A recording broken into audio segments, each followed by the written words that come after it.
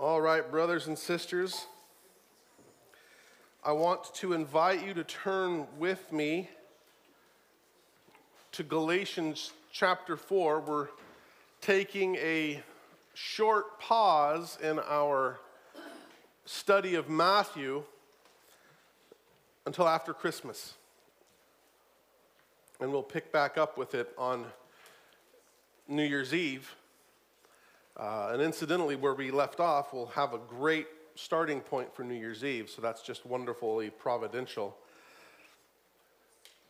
But what we're going to look at this year for our Advent series is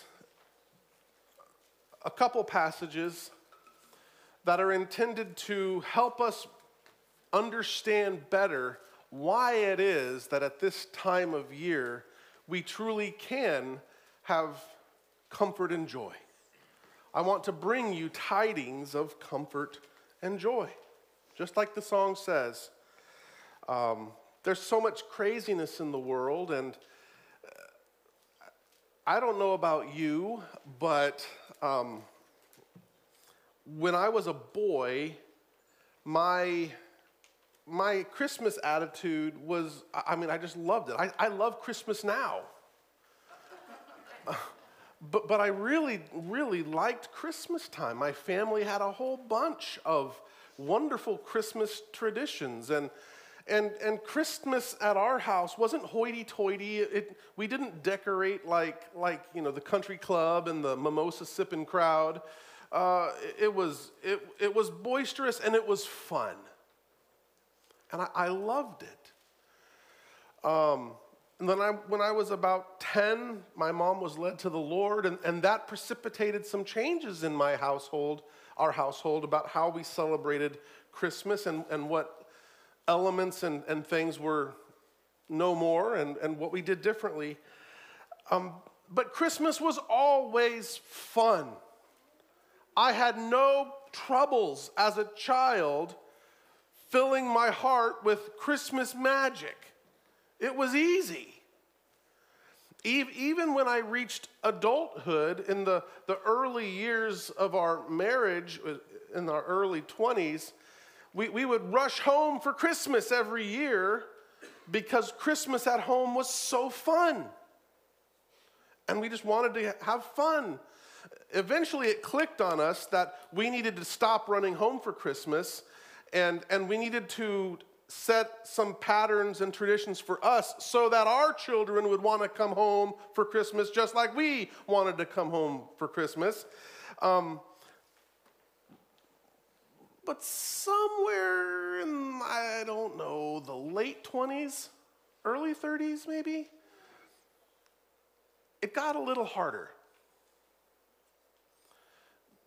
Because life doesn't pause just because we've put up greenery. Employers still have demands. The bill's still got to be paid, and I assure you the utility companies don't care that you want to buy gifts. If you want electricity, you better pay the bill. Health problems don't change. I've already gained back 5 pounds.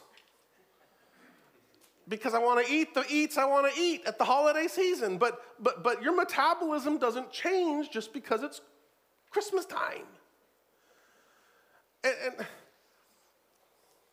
And then you have, as you get older, the accumulated stress of you love your kids, but every day's a battle. And you just get tired and worn out. And then you hit midlife, and you hit that stage of life where it's like Groundhog Day. Every day is just kind of the same. And usually the changes that come that spice it up aren't fun. Just like I take it back when I said I want snow. We had snow in 21. Remember that? And it was like the downfall of civilization. No thanks. I'll pass. At least down here. I'll travel to South Dakota when I want to see snow. And it seems like the older I get, and it does seem like technology, the advent of all this technological age, I'll be honest, I think it's gone way past being helpful. And our lives just seem so rushed and cluttered and distracted.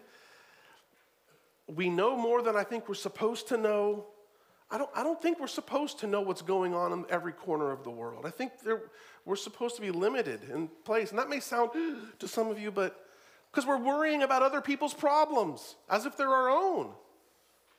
And we're just always keyed up. And so along comes Christmas. And it's been coming along every year for a long, long time. And so the conundrum that I find myself in, and I'm going to wager that some of you find yourself in, is how do I really find, I don't know, joy or happiness or something at this time of year when it seems like I'm depending on the accoutrements alone to conjure up a spirit, when life is just the same doldrummy thing every day? How do we find good news at Christmas time so that Christmas is actually a source of joy for us? And that's what I want to talk about. So for this Advent series, we're going to be talking about a few things from Scripture that remind us of truths that should lead us in remembrance each Christmas, but this Christmas, right now, to find great comfort and joy. Okay? So, turn with me to Galatians 4. And it says through verse 5, 4 and 5, but I'm calling it audible. I want to read through verse 7. Okay?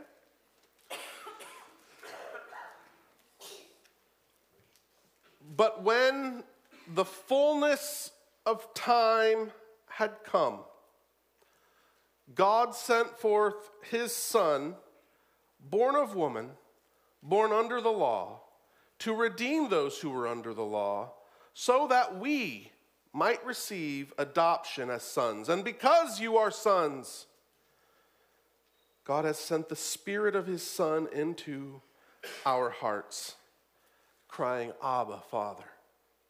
So you are no longer a slave, but a son. And if a son, then an heir through God. That's awesome news. This is the word of the living God. The grass withers, the flower fades, but the word of the Lord endures forever. Let us pray. Almighty God, we thank you so much for your word. We thank you for giving it to us. We thank you for ruling and reigning. Thank you. Be with us now, at this time and in this season. For Christ's sake we pray it. Amen. Well, I've already done my introduction. So what we're looking at right now, just to get down to the brass tacks, is why and how we can have joy this Advent season.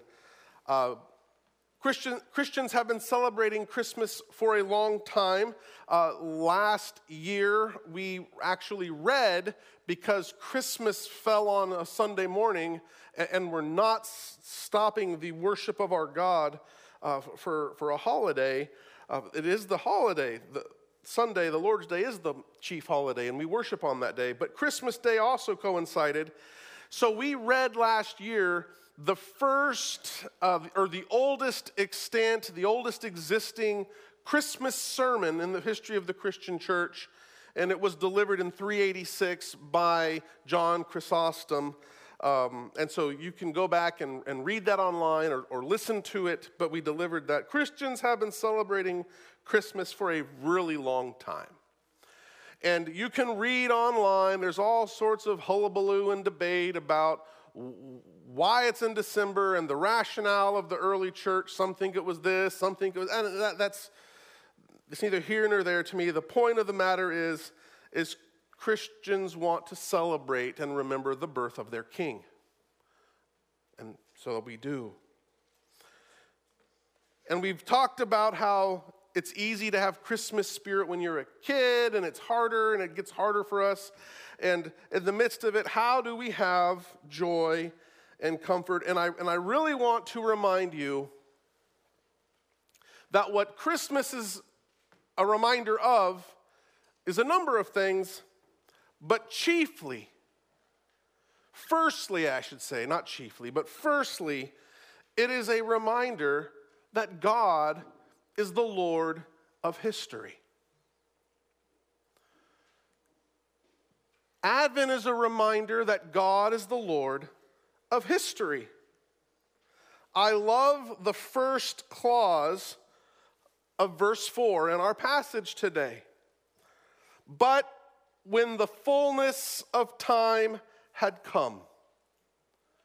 The fullness of time had come. So what I want you to understand is we think about this theologically, that before the foundation of the world, God had appointed a day, just like he's appointed a day on which the Son will return. But he appointed a day on which the Son would come. So theologically, we're like, okay, God's sovereign, there's a decree. But I want you to understand that if you are going to find joy and hope in remembering Advent for your life, you've got to get beyond the abstract of doctrine into the nitty-gritty of what that looks like for God to say the fullness of time had come. Much ink has been spilled about how the Lord, basically as a sovereign chess master, arranged all the pieces. If you've watched the new movie about Napoleon, I'm almost to the end of a really, really, really good biography, and Ridley Scott has already said what he thinks of people who want it to be historical. So the movie's not very historically accurate, but the Battle of Austerlitz was Napoleon's masterstroke. Okay, I mean, if you study that battle, it was just a masterstroke. And in the movie, you see some of that, but you don't see it as brilliantly as it occurred. But to whatever nth degree Napoleon had battlefield mastery, or before him, guys like Caesar or guys like Alexander, whatever, God is the master chess player. And he has arranged the pieces throughout history so that way things proceed along their trajectory until everything has been accomplished that he wants accomplished, and the moment is ripe. You saw a precursor in the book of Genesis when God tells Abraham, your people are going to be abused for 400 years. Why? What did they do to deserve that? Well, they're going to be kept out of here because the sin of the Amorites is not yet full. The sin of the people hadn't reached its appointed measure. You see throughout the scriptures that God is in sovereign control, and sometimes things don't happen until the conditions set by God have been met. And so we get to the end of the Old Testament, and there's nearly 400 years of silence. And that intertestamental period is ripe with divine board setting. He's getting all the pieces on the board. And much ink has been spilled talking about how Alexander united the Western world under a common culture and language. Did you know that before he even began his conquest, he sort of solidified the Greek language There used to be many varieties and variants of the Greek language, and he simplified it and reduced it to what we call Koine Greek, which means common, so that it would be more easily transmissible. Well, he was a thinker. He wasn't just some sort of brutish thug like Attila the Hun. Speaking of the Huns, did you know that after Alexander did his big push and he went all the way to Afghanistan and down into India, my goodness. Well, after he dies and his generals were not up to Alexander's standards, let's say that created a big vacuum in that area. And for a long time, the Huns were a problem for the Chinese. But the Chinese eventually kicked them out.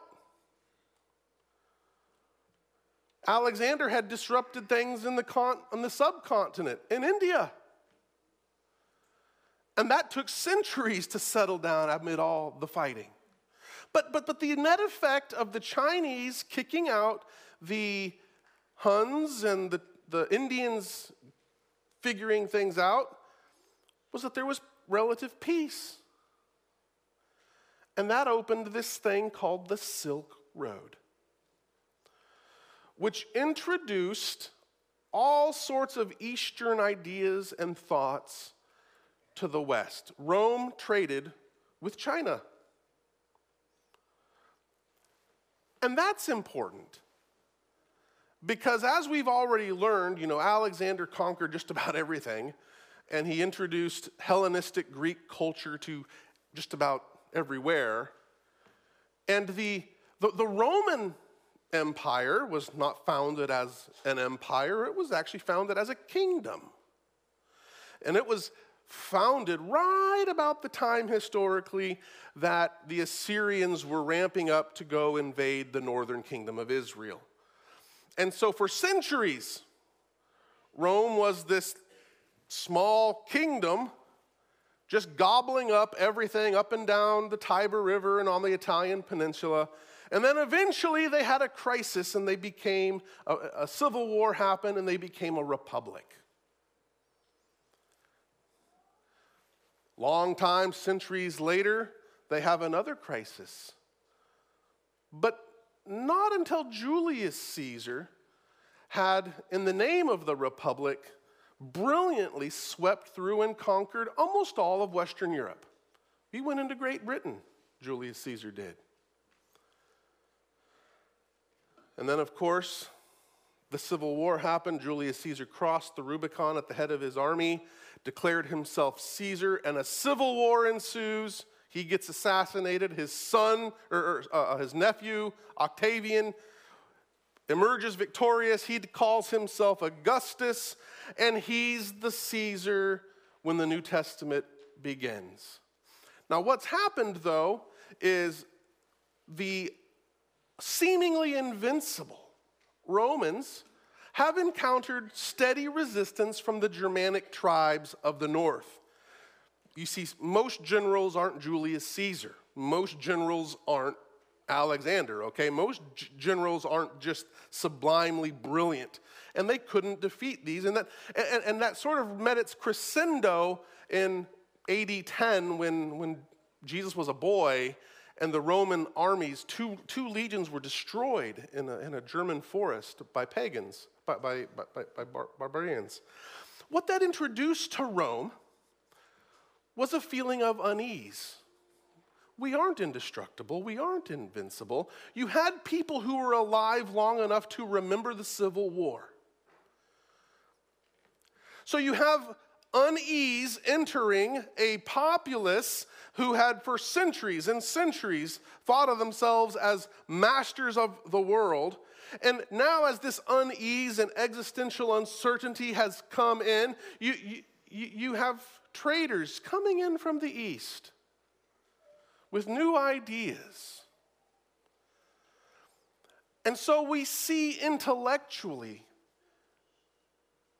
psychologically, the preparation for people to hear something new. We see the roads being constructed, the network like arteries that the apostles are going to use. Doubting Thomas ultimately used that Silk Highway to get over to India, and the earliest Christian church in India is attributed to Thomas. All these networks, all these things. When I consider things in history that, Hannibal of Carthage got to the gates of Rome and Rome was open before him. He just destroyed the last legion in the area. What would have happened if he had decided to march on Rome? How would the world look different if instead of Roman law, it was Carthaginian law?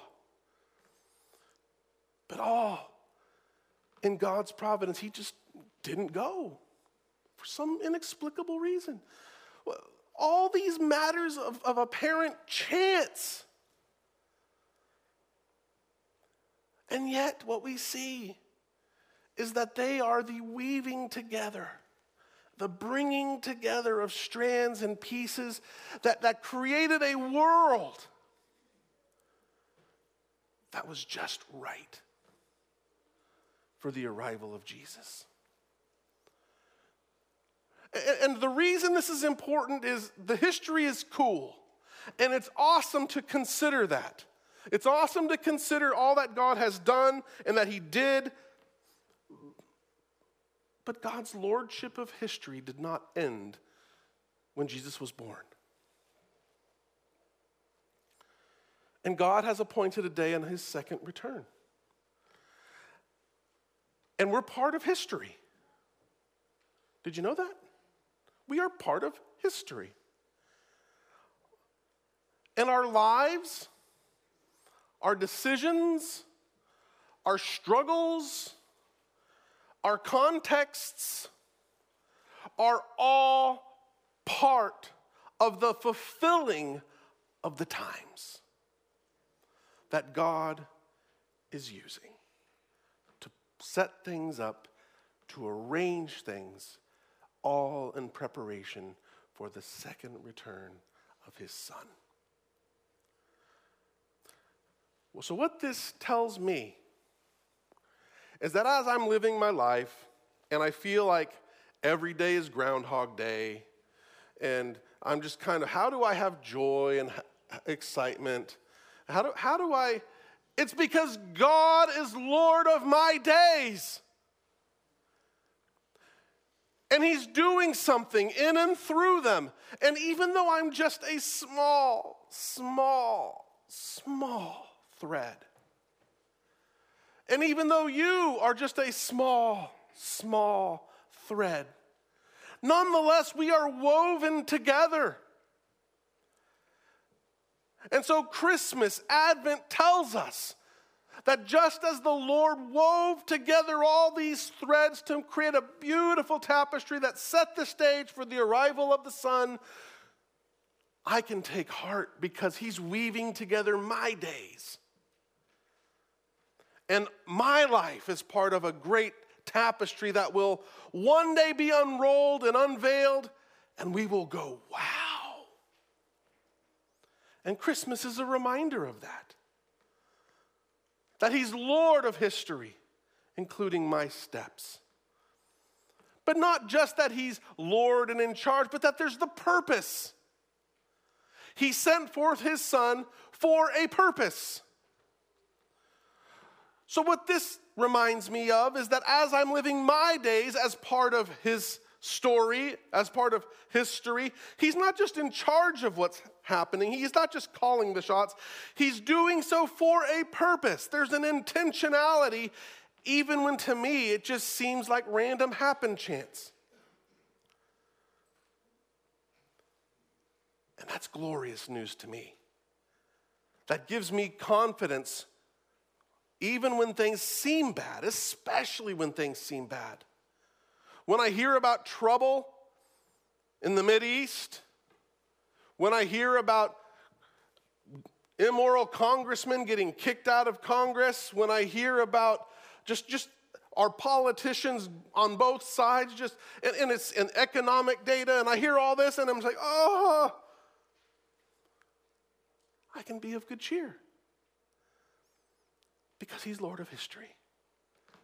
And even my life is being used by God and has a part in his plan for the purpose that he has set forth. That's something that Christmas reminds me of. That our Lord is sovereignly ordaining my steps for the glory of his Son. That's awesome. Now, Advent is a celebration and a reflection on the coming of Christ in 3 dimensions. What I mean by 3 dimensions is one, at Advent, we look back to that first coming. So there's that historical dimension where we're celebrating an event that took place in history. We're saying that in real life history, Jesus was born in Bethlehem, okay? But then there's the second dimension where, and this isn't silly, this is true. He present tense comes into the heart of people by faith. And this is what we have here in verse 6. He sends the Spirit of his Son into our hearts. So we celebrate the fact that not only has Jesus come in history, but we receive him by faith into our hearts. He sends his Spirit, and that's beautiful. And so we can celebrate the fact that even now, he is adventing into people's hearts by faith. But then, of course, the third dimension is, and the one that I think is the big cherry on the top, is we are remembering and celebrating that one day all these stories and all these threads and all these narratives that seemingly have nothing in common or somehow they're conflicting or whatever, the day is coming when they all get brought together.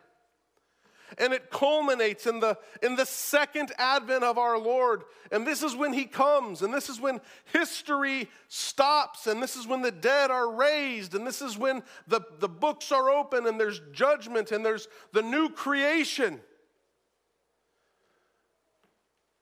And our Lord was faithful to keep his word. So we can have confidence that he will keep his word again.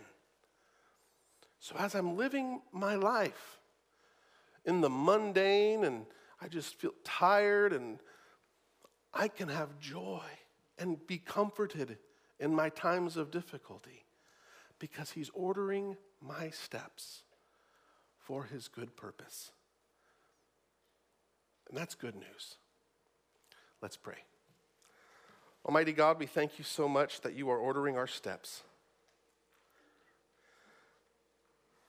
That you are a God who weaves together a tapestry with master skill.